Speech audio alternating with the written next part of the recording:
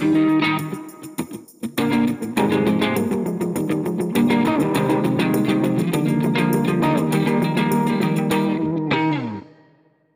out there, and welcome to the first episode of Friends Like Films in 2021. I'm Britt, And I'm Greg. and this is the podcast for you to hang out with us for a bit while we discuss a movie one or both of us loves. How was your New Year's, Greg? Uneventful. No, just stayed home with my family. We didn't really do much. It was not very exciting. Yeah, As I think most people's New Year's were. hopefully, if you're doing the right thing, it wasn't that eventful. Yeah, Colin and I stayed home as well. Got drunk on French 75s and There you go. called it a night. So yeah. One thing, and I don't want to open up this podcast on like a downer note, but one thing that's been really grinding my gears recently is not being able to see new releases in a movie theater. For the past, I would say like 6 or 7 years now, I've watched every Best Picture nominee at the Oscars before the Oscar episode airs because I want to, feel more invested in the category. And I'm usually, I start preparing in like October and I read like what's getting early Oscar buzz and predictions. And by the time like January rolls around, I'm like pretty good. I've seen most of them. And this year, man, I haven't been able to do that. And it really bums me out. Yeah, I don't know. I do enjoy being in the theater. We've talked about this before where like certain moments in like big movies where it's like nothing can really match being in a theater with all these people. But I don't know. I actually don't really go to the theater all that often when I think about it. Like, Yeah, you really don't. yeah, I don't. Like, I go for movies that are like really intense, like superhero movies, big intense visuals or like sound, like things where I think being in the theater, like that big experience is gonna like add to it. But there's a lot of like, I don't know, quieter movies that I don't necessarily feel like I need to see it on a big screen. It's more about the content. You know what I mean? Yeah, and I understand that point of view. A lot of people share that sentiment. That's just not me. A lot of the Oscar contenders are usually, those smaller, limited release films. They're usually shown in more like local art house theaters. And I end up just going alone, to be honest, which I like. It's really relaxing. But I know Nomadland is that's like the Oscar darling right now. People keep saying that's absolutely going to be nominated. And right now, I mean, movie theaters around me are closed, so I couldn't go anyway. Right. And it is only in theaters right now where theaters are opened, which I'm like, who is going to the movie theater right now? Just sure. Do they still have a requirement that you have to be in theaters to be nominated, like for They like do. at least somewhat of a run? I'm pretty sure they do. So I guess do your limited, but then like a week later, like put it on, VOD. Like why do I have to wait till February to see this movie? I think there's probably some movies are hoping that the Oscar buzz will convince people to go see it. Like they're being optimistic, hoping the theaters reopen, right? Like later in 2021, and that maybe the Oscar buzz will get people to go to see it after the fact. So like they'll do another release after the. Yeah, I think you're going to see a lot of that actually. Definitely. Well, I mean, if it didn't get delayed totally, movies that like Tenet, for instance, that came out in theaters, like they're going to still want people to go to the theater and see Tenet. So they're going to try and do some kind. I'm sure there'll be some kind of tricky marketing campaign. Yeah, that's a good point. Right now for Oscar predictions for Best Picture, Variety updated theirs, I think 2 days ago. So let's see how I'm doing. And I know you've seen some of these actually, at least one. So their number one pick for Best Picture nominees, it is Nomadland, like I just said. Not out for us common folk until February. The Trial of the Chicago 7. Liked it. I liked it as well. I finally watched it. I think the last time we spoke, you had not seen it yet. I had not seen it yet. So you did like it. I did like it. It's on Netflix for people that are interested.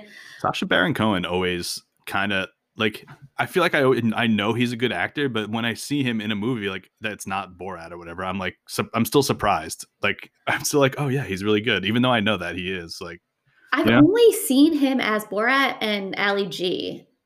I can't. I'm trying to think if I've seen him do anything else, and I don't think I have. This is my first time seeing him in a different role, unless uh, I'm missing something. oh no, off the top of my head, I'm thinking of all comedies too, but I know he's been in other things. I mean, Yeah. and he's like the one I always think of is Ricky Bobby with Will Ferrell. He's Oh, right. the French driver that everybody hates. Right, right. He was incredible in the trial of the Chicago Seven. He was probably my favorite part. Yeah, Yeah, he was great. That's number two. Number three is Minari, which A24. I was I was able to watch that movie because I think it was one of the Boston local film festivals was doing virtual, and I was able to get a virtual ticket for that. Highly recommend it. It's a story about the American dream and how the American dream is for everybody. Really good. Number four is Ma Rainey's Black Bottom. I still have not seen it, but that is available though. I can see that. You can see it. It's on Netflix. Chadwick Boseman is probably Yeah, going to get nominated. yeah. It was his last film, or was there something else that he filmed after? I think this was the last one. I want to say it was, and I'm sorry, listeners, if I'm speaking out of turn, but I'm pretty sure it was. And Mm. he's just an absolute force in this movie. It's incredible. Yeah, I know his last appearance as Black Panther is coming up. He did like a voiceover for one of the animated things that's coming up on Disney Plus. Okay. Um, but yeah, I think this was his last performance. And it's a if there's a performance for him to leave us on, this one was really incredible. Number five, One Night in Miami, which comes out on Amazon Prime. So you can watch it safely at home January 15th. So Hmm. depending on when we release this episode, that might have already passed, but Yeah, soon. Number six is The Father with Anthony Hopkins.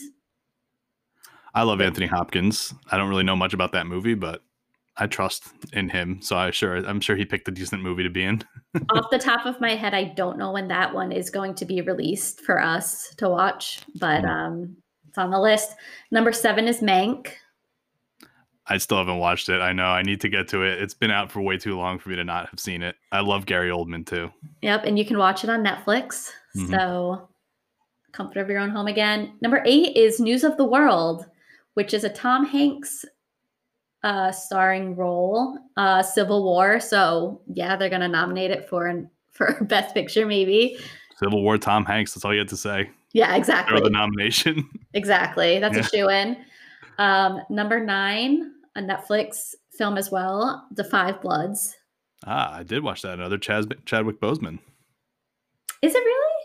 Yeah, he's not a star. Well, I would say he kind But of he's is. in it. Yeah. Oh yeah. Okay. Yeah. Haven't Good watched movie. it. Good Okay. movie about Vietnam. It's long, but it's a good movie. Spike Lee. Spike Lee. Yeah. Yep. And number 10 comes out next week. Finally, I've been wanting to watch is Promising Young Woman, which Carrie Mulligan has been getting Oscar buzz for her role in that. Nice. Yeah. So, I've got a lot of movies left on that list to see. I don't know if I'll be able to get to them all, but we'll see. they I pushed. know you always try to see them all. I So. do. They pushed the Oscars this year, I think, until April, so we have a little bit more time. That's good. So, a contender that made it to like number 12 that I recently just watched and I loved was Sound of Metal with Riz Ahmed, who I love. Yeah, I recently opened up Amazon Prime. Like I felt like I hadn't watched anything on Amazon Prime in a while. I was like, what's new on Amazon Prime? I feel like I don't even hear about it. And then I saw that sitting there and I was like, oh, that looks pretty good. Yes, Riz Ahmed. I remember him from his smaller role in HBO's Girls, where he gets Lena Dunham's character pregnant. But also he was in Rogue One, correct? Yeah, that sounds right. He was the driver for the ship, wasn't he? Like the pilot that they like recruit. Yes. Yeah. He was. I was like, come on. Yep. And he was in that awesome mini series on HBO that I'm blanking on right now. There's a few. Oh God, The Night of. Oh, did you watch The Night of? No, I didn't. Oh, dude, it's so good. So I think that's when I first was introduced to Riz Ahmed was with The Night of, and he was awesome. Him and John Turturro were just awesome in Yeah, it. John Turturro is another underrated guy. Like I feel like he's always like people think of him in like comedy kid movies. Like he's in the Transformers movies. He's in Mr. Deeds. Yeah, like people always think of him in those kind of roles, but he's also pretty good. I've seen him in a lot of good movies. Mm-hmm. Credit where credit is due for him. Mm-hmm. What have you been watching lately? Well, I watched The Queen's Gambit on Netflix, which I really liked. Did you watch it with the fam?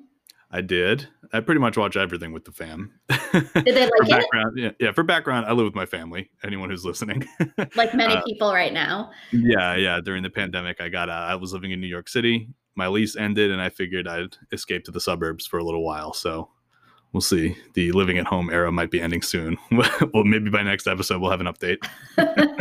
Stay tuned. Yeah. But yeah, Queen's Gambit. I liked it. I had a rough idea of what it was about going in. Like I knew she was an addict. I knew it was about chess. Spoiler alert, by the way.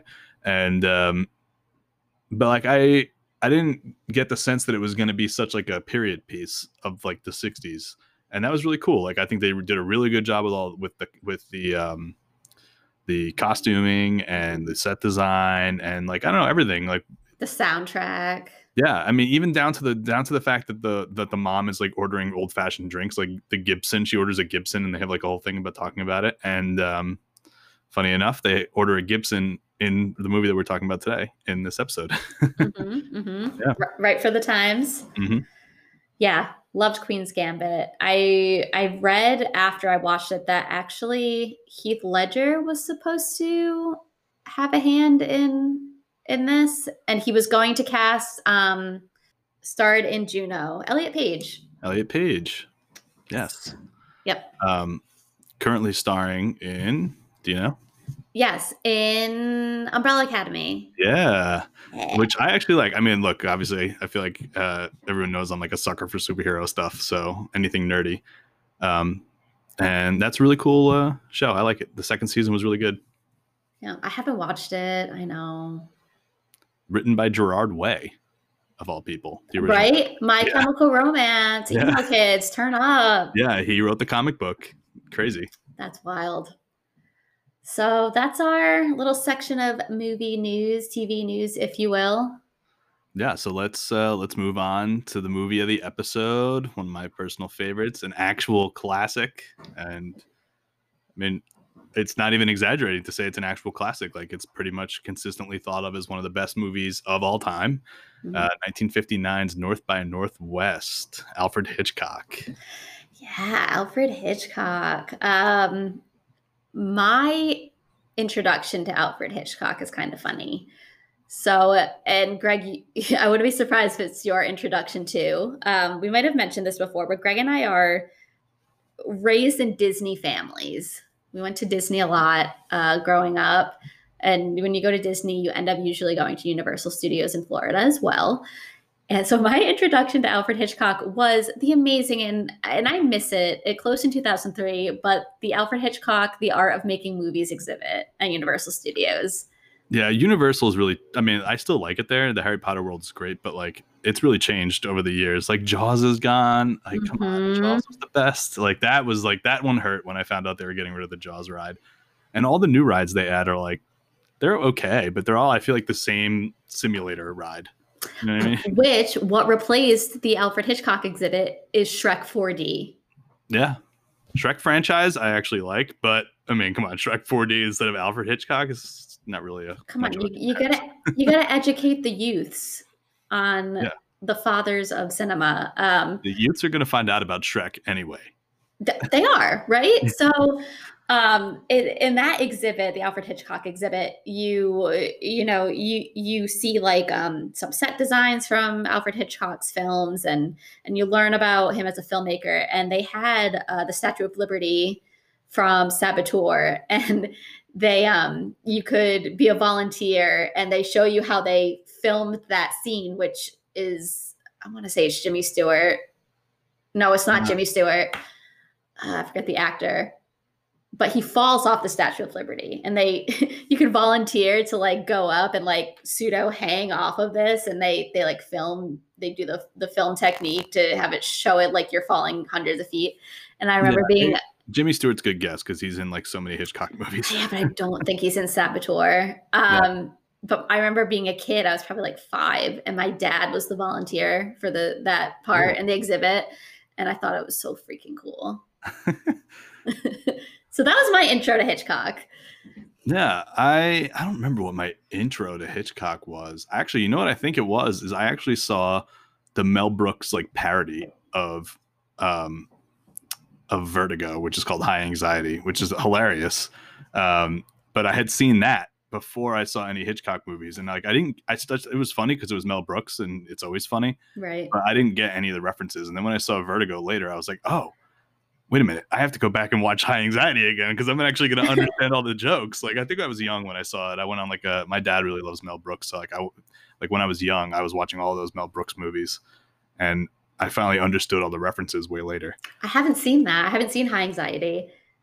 It's good. It's not considered like one of his best, but like he only made 12 movies. Right. So it's good. It's good. It's Mel Brooks. It's like really hard it's his brand of comedy. It's hard to not like it. Yeah. You know who didn't make just 12 movies? Alfred Hitchcock. Yeah.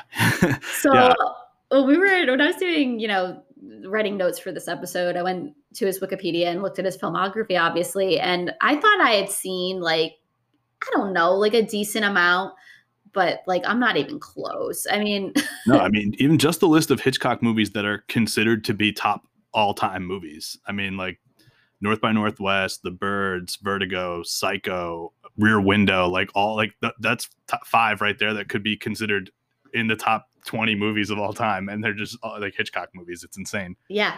So Rear Window is my favorite Hitchcock movie. Mine is North by Northwest. Yes. Yeah. Rear Window's mine.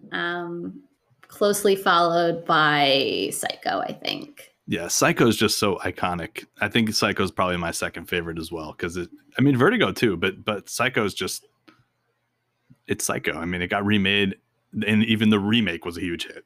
Like, and it was like almost shot for shot. Yeah. So North by Northwest, released in 1959, and written and directed by Hitchcock and Ernest Lehman. Am I saying that right? I think it's either Lehman or Lehman, but I don't know. Yeah. I actually tried to look up how it was pronounced, and I couldn't find a definitive answer. I don't know how to read that text on Wikipedia where it like tells you how to pronounce things. I don't know what any of that means. It looks like a foreign language to me, so I will never learn how to pronounce something from that. No, sometimes I go to YouTube and type in a person's name, and I hope there's like an interview where they introduce the person, and I'm like, that's how you say it. Yeah, Ernest Lehman. I don't know much about him, honestly. Me either.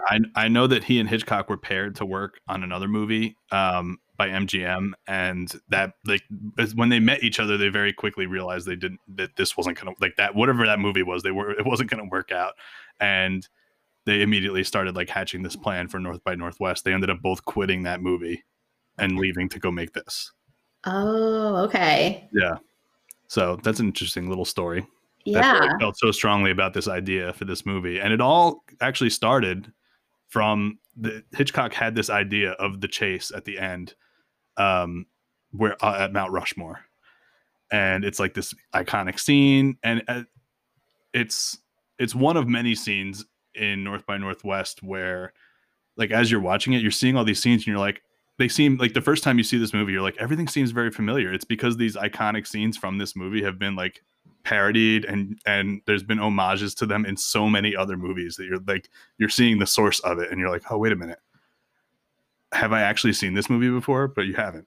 No, I had a couple of those moments. I mean, the one of those scenes in North by Northwest is the plane scene. Yeah, the plane in the cornfield. The plane in the cornfield. And I've seen that scene highlighted in, greatest movies of all time, countdowns and whatever. But also kind of like paid homage to in other movies in different ways, like that. So yeah, I had those moments where it's like, oh, this movie feels so familiar to me, even though I'm watching it for the first time. Yeah, I mean, even when Cary Grant and Eva Marie Saint, when they first meet each other on the train, like even that scene where they're like talking to each other in the restaurant on the train, like everything, it all just seems so familiar the first time you've seen it, and it's because people just reference this Hitchcock movie in particular. I feel like it's referenced all the time, and people don't realize, I guess. Yeah, let's talk about the casting. Absolutely. So you have Cary Grant as the star. Yeah, which at the time was a little bit controversial when they chose him because of his age. They wanted, like, the character was supposed to be like, you know, guy in his prime. Like, Okay. and so actually they were supposed to pick, well, MGM wanted Jimmy Stewart to be the star. And he had previously worked with Hitchcock on a bunch of movies, and it was like surefire, this is going to work, Stewart and Hitchcock. And Hitchcock said, no, I don't want him, he's too old. Yeah. And yeah, which strange, right? And they tried a couple other guys, and they ended up landing on Cary Grant, who's older. Really? Because I'm looking right now. Cary Grant was born in 1904, so oldest he was 55 when they filmed, maybe 54. Yeah, and he's playing a character I think that's in his 30s. Huh. And there was criticism when the movie came out. I've read that he looked too old.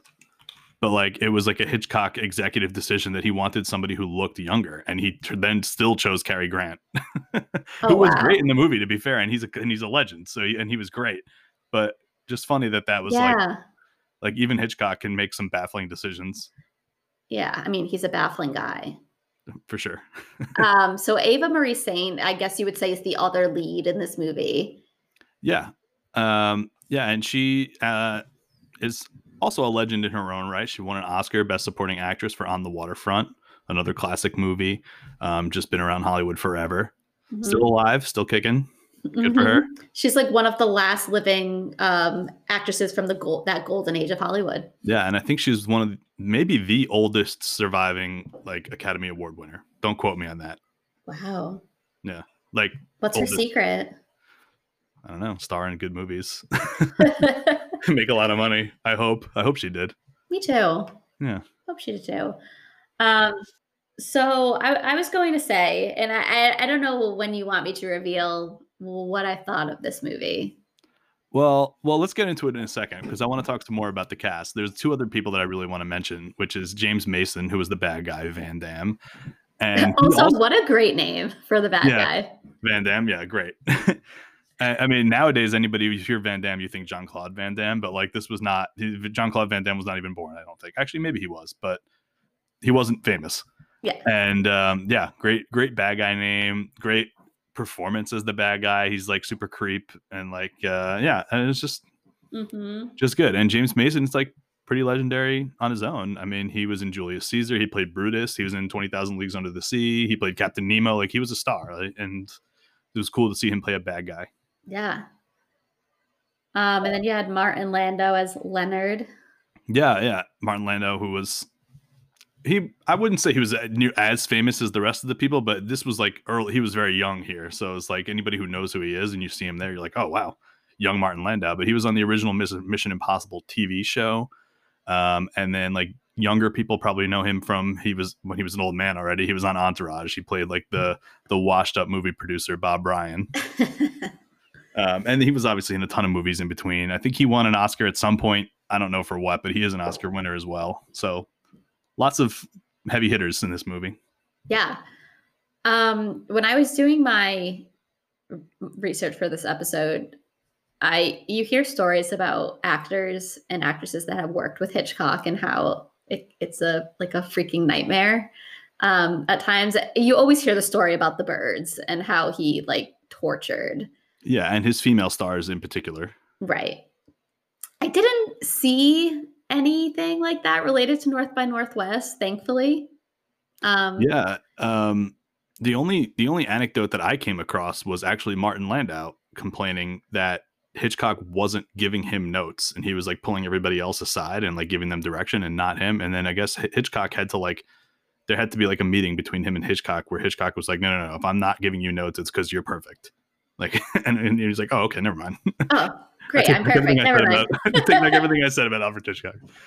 Yeah, right. Yeah. So this film takes place. It was released in '59, and I believe it takes place in present day 1959. Yeah, 59. Yeah, New York.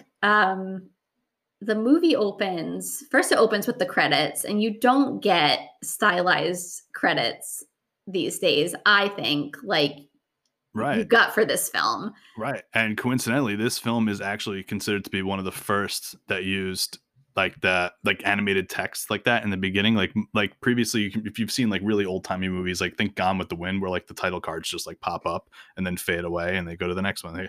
This is the first one that had like words coming up from the bottom of the screen, and they had that like cool graphic where it like morphs into the windows of the building. And so this was like pretty revolutionary just from that standpoint. Mm-hmm. I was taking some notes while watching it because it was my first time, and one of my first notes was typography and opening credits, thumbs up. Like Yeah. immediately, I was like, "This is dope." And yeah, most. I mean, I don't know what the actual determination is, but a lot of people consider that to be one of the first major instances of that, of those like words flying in from the side and like animated words like that. Mm-hmm. Opens on the streets of New York, and those streets are stupid crowded. Yeah, and in any year but 2020, they're still like that. You're a New York native, so you know more than me. It depends where in the city, but yeah, there's a lot of hustle and bustle. Yeah. I was like, this man's just trying to get to the bar right now. And he's like, there's so many people. Yeah, it wasn't anything that they did on purpose when they were making this movie, but I love just like the little 1950s. It's almost like a period piece, even though it wasn't. It was made in the 50s, but like I love just like the little things of like how they do things differently, how they have like the bellhop come get the suit, and like I mean, people still do that, but like it's just like very different. Not us peasants. I don't Yeah, know. like the way customer service worked, and the way like the way they deal with the hotel staff, and the way the traveling by train and all that. It was like kind of nostalgic in a way, even though I never lived there then. You know what I mean? Yeah, for sure. When you're at a restaurant or a bar and you like ask for a telephone. Yeah, boy. Yeah. Boy, telephone, please. Yeah, Yeah. him calling for the boy ultimately caused the whole plot of the movie, because Yes. which really is the plot of the movie, which is Cary Grant's character Roger Thornhill gets mistaken for a secret agent. The bad guys are trying to they think this agent is on their tail, and they page him at the front of the restaurant, George Kaplan, and then right at the same time that they're paging George Kaplan, Roger Thornhill turns and goes, "Hey, I need the phone," and that causes the entire misunderstanding that leads to the plot of North by Northwest. Yes. I was happy to see that the main plot kind of kicked off right away. Yeah, and I also like in a very Hitchcock way that it kicks off right away, but you also don't fully understand what's happening until they have this like interlude scene where they're at like CIA headquarters or whatever, and they have the five like higher ups at the CIA sitting around, and they're like they have to literally sit down and explain what's happening, because like even Hitchcock knows this is like a very convoluted story. Like this guy, Yeah. so they're sitting around, and they're like, okay, so by the way, this guy George Kaplan, this spy, doesn't actually exist. He's a fake person we were using to like fake out the bad guy, and now they think they think he's real, and they think Roger Thornhill is him. Right. Which is very smart. I can't say that I'm well versed in spy movies from the 50s and 60s. I mean, I've seen, a couple Bond movies, which this film, North by Northwest, is considered like the, predecessor for those and inspiration for those Bond films. Yeah, I don't know who said it, but that's like a famous quote about the movie, is that it's the first James Bond movie, because it was like a precursor to like that spy, like spy action type movie, and like the leading man, the leading lady, like the snappy dialogue, the bright colors, the set pieces, like it almost is like an action movie before there were action movies. Yeah. And let's talk about, so if this is considered like the first James Bond movie, let's talk about Cary Grant. Even though he was considered old for this role, let's talk about him turning on that swag for this role, wearing that suit, having those like snippy dialogue, sexy conversations on the train. So I was expecting you to have a problem with the way he was talking on the train. No. I think because I feel like a lot of the stuff he was saying, it would not fly these days. Oh, absolutely would not fly these days. But this movie was made in But also, 1959. she was like, She was giving it back. Like, she yeah. was Well, it turns out picking she was there with a purpose, but like, yeah, she was like, we're sleeping together. Yeah. This is happening. Yeah. Oh, what's a good, what of that good quote? Yeah. So one of her lines in the dining car seduction scene was redubbed. So I'll read it out for you listeners. So Ava Marie Saint's original line was, "I never make love on an empty stomach," but it was changed in post-production to, "I never discuss love on an empty stomach," because censors at the time were so rigid. Yeah, that was a little too risque, I guess. Yes. But yeah, she was giving it right back to him. And I liked it. I liked the snippy dialogue. I liked that Cary Grant wore one suit the entire movie. Yeah. Which is now considered iconic. Yeah, that suit's been through a lot. Yeah. He got it cleaned? He did get it cleaned one time throughout the movie. They get to Chicago or whatever, and he goes to her hotel room, and this is after he finds out. Well, we should have given a spoiler alert earlier. We already spoiled the beginning of the movie, but basically she's the actual secret agent. Yes. She's the actual secret agent. She's in with Van Damme, the bad guy. And just the whole George Kaplan thing was an invention to throw Van Damme off the set of her. So he finds out that she works for Van Damme, and he doesn't know yet that she's a secret agent. So he's all pissed off. He's like, "You betrayed me. You set me up to get killed." And then he convinces her to have dinner somehow. I'm not really clear on the events, but yeah, he comes back. He's all like dusty because he got sent out to a cornfield where a plane like went after him, and she's like, "Well, if we're gonna go to dinner, you better get that suit washed." Yeah, she's like, "I don't care if you almost got killed by a plane. Like, you look like trash, and you need to wash your suit before we go to dinner." Yeah, and he was like, "Okay." Yeah, I feel like listeners were jumping all around the plot of this film, but we don't want to map it all out for you from beginning to end because that's just not fun. Nobody wants to hear that. Yeah, if you haven't seen the movie, you absolutely should. If you're just a film fan, you should see. I mean, regardless of whether or not you think you're going to like it, it's like one of those movies that's worth watching just for the sake of seeing a classic film. Mm-hmm. But on that topic, Britt, did you actually like the movie? I did. I did. And we talked about this before, we were texting about doing this episode, and classic movies can be really hit or miss. I've watched quite a few that have been on those best, movies of all time lists, and many of them I left being very underwhelmed.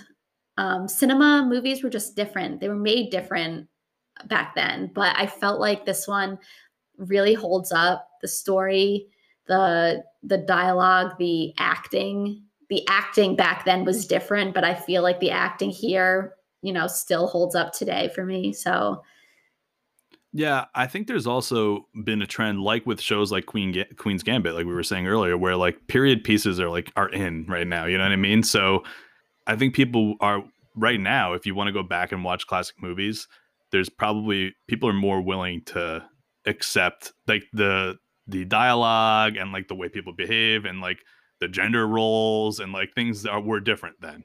And it's not all totally acceptable, but like people with the popularity of period pieces and things like that, people are more willing to accept that it's fiction. And you know what I mean? Even though back then it kind of was like that, which is not great, but yeah, yes and no. I think a period piece right now is very much adapted for 21st century. So you're going to get period pieces that are not true to the period if they're released now. Do you know what I mean? Like, I feel like you're not going to get the men talking to the women in those. Right. Well, let's keep using Queen's Gambit as the example. She ends up playing the Russian champion Spoiler Mhm. alert. And and they even make a show of the fact that the Russian women weren't allowed in that tournament, right? Which that might have been accurate, but in real life, she probably wouldn't have been allowed in that tournament either. Yeah, right. Yeah. Um, so I think if you tell people if you love period pieces, you will love North by Northwest. I Yeah. can't Okay. say that's That's fair. accurate. That's fair. That's fair. Um, but I did. I think the like I said, I thought the acting wasn't stale. I feel like some acting, depending on the movies you watch from the 40s and some of the 50s, can be just underwhelming. It felt like this one was good. Um, Cinematography was amazing and groundbreaking for the time. Yeah, So there's a lot of, we've already talked about a few scenes, but there's a lot of like even individual shots which are amazing. Like I love the one when he is coming out of the UN building and it's that like overhead shot looking down mhm. and you see him like walking like an ant out to like the cabin, like running in and getting in the car and going away. I don't know how they did it. I maybe should have looked it up for this episode. It would have been a nice fact to have, but um, like it doesn't it doesn't look real, but it, like at the time that's like extremely impressive that they were able to make it look as real as it did. Yep.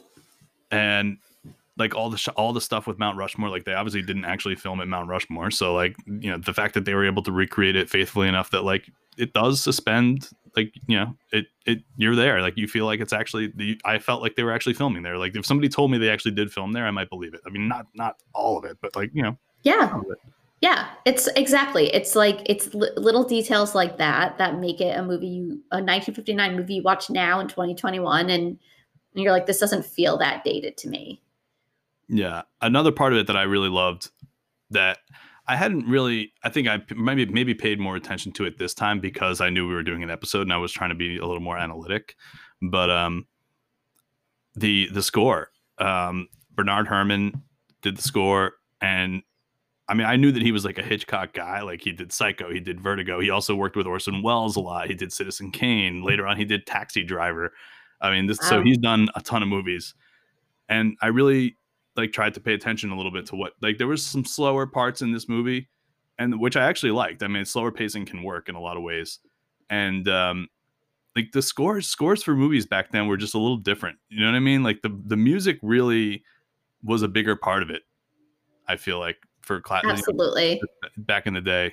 It really sets the mood. Like I think about when he was driving in the car, when they set him up to be drunk and they put him in the car, like the music was like really setting the mood there. And like when he's just like sneaking around, and I don't know, there's like a lot of moments where I was like, wow, the music's really getting it done.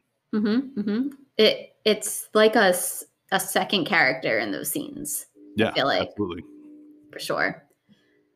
I will say the train tunnel ending. I was like, oh, it's just over. Well, yeah, it yes, it's just over. But also, they caught a lot of flack for that because people thought it was like an obvious reference to the two of them having sex on the train. They are both in bed together in the train, and then it's like, Yeah. oh, come here, Mrs. Thornhill, like climb in bed, and then you see Uh-huh. a train entering a tunnel, Oh, so like P and quote PMVG. unquote. Yeah, Oh no, I didn't get yeah. that. They caught flack for that, I guess, in 1959. That was too obvious. Like literally, the act of the train entering the tunnel to them was sexual. Innuendo. Yeah, I didn't get that. Wow. yeah. 50s were The wild. free spirited 60s had not happened yet. No. Wow. No, I didn't get that at all. My thought was, oh wow, we're just done. It was like the end. Yeah, the part that I found not jarring, maybe jarring is the right word, but like when they're at the very end, they're like hanging off of Mount Rushmore, and you don't know whether or not they're gonna survive. And then he like pulls her up, and he's like, "Here we go!" And then they're on the train, and it's Yeah, like, that oh, I guess they got out. yeah. Like Hitchcock's like, okay, we're at 2 hours and 12 minutes at this point. Let's just wrap it up. Let's just Yeah, yeah. One criticism of this movie that I've read that, I mean, look, it doesn't really take a lot away from the movie, but it actually makes a little bit of sense. Is that it felt like a series of like that Hitchcock had an idea for like various like cool scenes that he couldn't fit into all his other movies, and he was like, well, let's just like make a movie where it's like cool Hitchcock scene followed by a cool Hitchcock scene followed by a cool Hitchcock, and it was just like a series of like interesting shots and interesting like little like ideas that he had, and then they just like fit this spy story around it. And I was like, I mean, I didn't really get that, but I could see why somebody might think that, because it really is like hit after hit of like iconic crazy scenes. Yeah. I didn't get that either. No, I Watching it. thought the story that I mean, if they did that and they shoehorned a story around those scenes, then I think they did a great job. Yeah, considering Rotten Tomatoes is means really nothing, but it has a 99% rating on Rotten Tomatoes, and it picked up some Oscar nominations. So Yeah, 3. You got best film editing, best art direction, and best original screenplay. mhm. It didn't win any, but it was up against Ben-Hur, another one that's considered one of the best movies of all time. Although that one I think doesn't hold up as much. I don't know if you've ever seen the original Ben-Hur. I've never seen the original Ben-Hur. Um, it's a interesting story. Uh-huh. It's like about, it takes place in like the time of Jesus, basically in Israel, and it's about this a Jew named Ben-Hur who like runs afoul of the Romans and like gets sentenced to slavery, and then comes back and like has this whole revenge story against the Romans. And I think he actually encounters Jesus at one point, like Jesus who's just around at that time, because it happens like while he's being Jesus, you know. Oh, okay. Okay. Okay. Yeah. So Got it.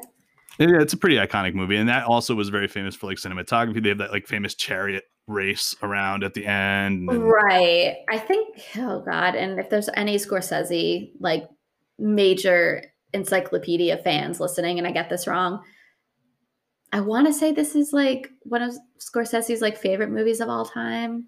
North by Northwest. No, Ben-Hur. Ben-Hur, yeah, well, it's a lot of people's favorite. I mean, it's Ben-Hur is also considered to be one of the best movies of all time, which is originally why I brought it up, is to explain why North by Northwest didn't win these Oscars, because 2 out of Right. 3 Ben-Hur won them. Yeah. No, wait. I think Lawrence of Arabia might be Scorsese's favorite movie of all time. Another classic. I love Lawrence of Arabia too. Ben-Hur is 3 hours and 44 minutes long, so I can't see myself watching that anytime soon. No, North by Northwest isn't short either. I think, isn't it over 2 hours? It's like 2 hours and 16 minutes. Yeah. And But Lawrence of Arabia is longer than both of them, I'm pretty sure. oh my God. What Yeah. I guess people didn't have much to do back then, right? I mean, Lawrence of Arabia is like the definition of like an epic movie. People use it like as the case study in epics.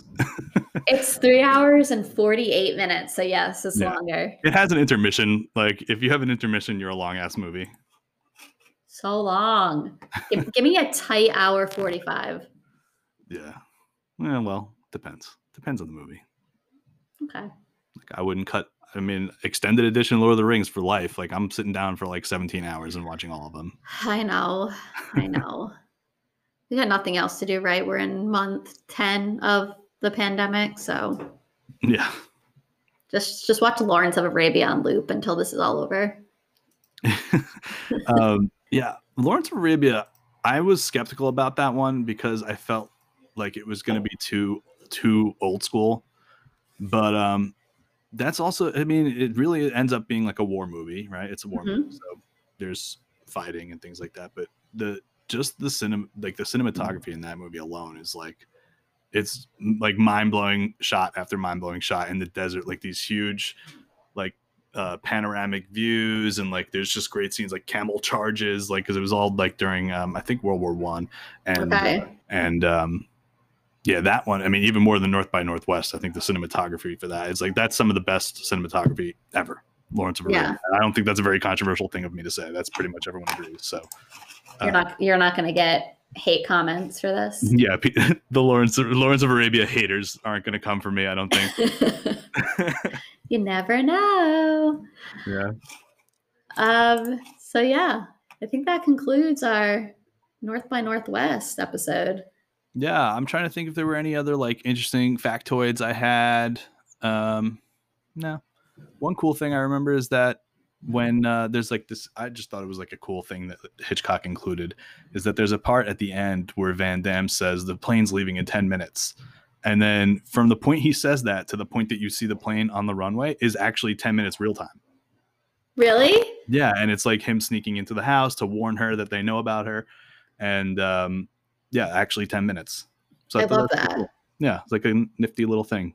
Yeah, there's definitely been times in TV shows or movies where the character is like, "Oh, we only have, 5 minutes," and then Yeah, 5 minutes till the bomb explodes, and it's like a yeah, 15-minute sequence. and you're like, "Okay, Yeah, catch or you even later." worse when they do, like, a 30-second countdown, and it's like, "Wait a minute, I have to call my guy and, like, have a conversation over here and, like, tell my mom I love her and, like, go this way." You're like, "Dude, you have 30 seconds. Yeah, Pick it's, you like, can only literally do like one thing." MacGruber. It's like Yeah, but exactly. not ironic. Yeah, Alfred Hitchcock was having none of that. He's like, "When I in my script, I say 10, it's gonna be 10." Yeah. All right, so that's North by Northwest. One of my favorites. I'm really glad you liked it. I was worried that you weren't going to. I thought like it was going to be one of those old movies that didn't translate. There was a good chance, that would be the case, but no, I really enjoyed it. Some movies are classics for a reason. Exactly. You hear that, listeners? Today you learned something. Respect the classics, man. Respect them like heavyweights. Yeah, definitely like heavyweight. So our next episode, we are not going to do a classic. We are actually, since Maybe it'll become a classic. Who knows? maybe we are going to do a new release since it is, it is Oscar movie season, which it doesn't feel like it, but we'll be doing One Night in Miami. Yeah, I mean, we mentioned it. It's one of the potential, big Oscar movies coming up. Neither of us has seen it. It's obviously not out yet. But yeah, we've got some work to do on that Oscar list. So this is a good way to get it done. We'll watch it. We'll do an episode about it. It's going to be fun. I'm excited. I'm excited about the premise of this movie. It looks really good. Yes. So little teaser for you guys if you don't know what One Night in Miami is about. It's based on a real night that happened in Miami with Muhammad Ali, Sam Cooke, Malcolm Jim X, Brown, yeah, Malcolm Jim X, Brown. yeah. Yeah. And they were just kind of talking. Like, I think the idea is they're having this conversation about being a black man in America at that time. Mm-hmm. So 4 amazing minds in one room. It actually happened, and that's what the movie's about. So that will be our next episode. Yeah. If you like what you heard today about North by Northwest, please rate and subscribe. You can find us on Instagram and Twitter at Friends Like Films, and you can also email us if you want at friendslikeFilms@gmail.com. Yeah. Thanks for listening, everybody. Looking forward to next episode. Bye. Bye.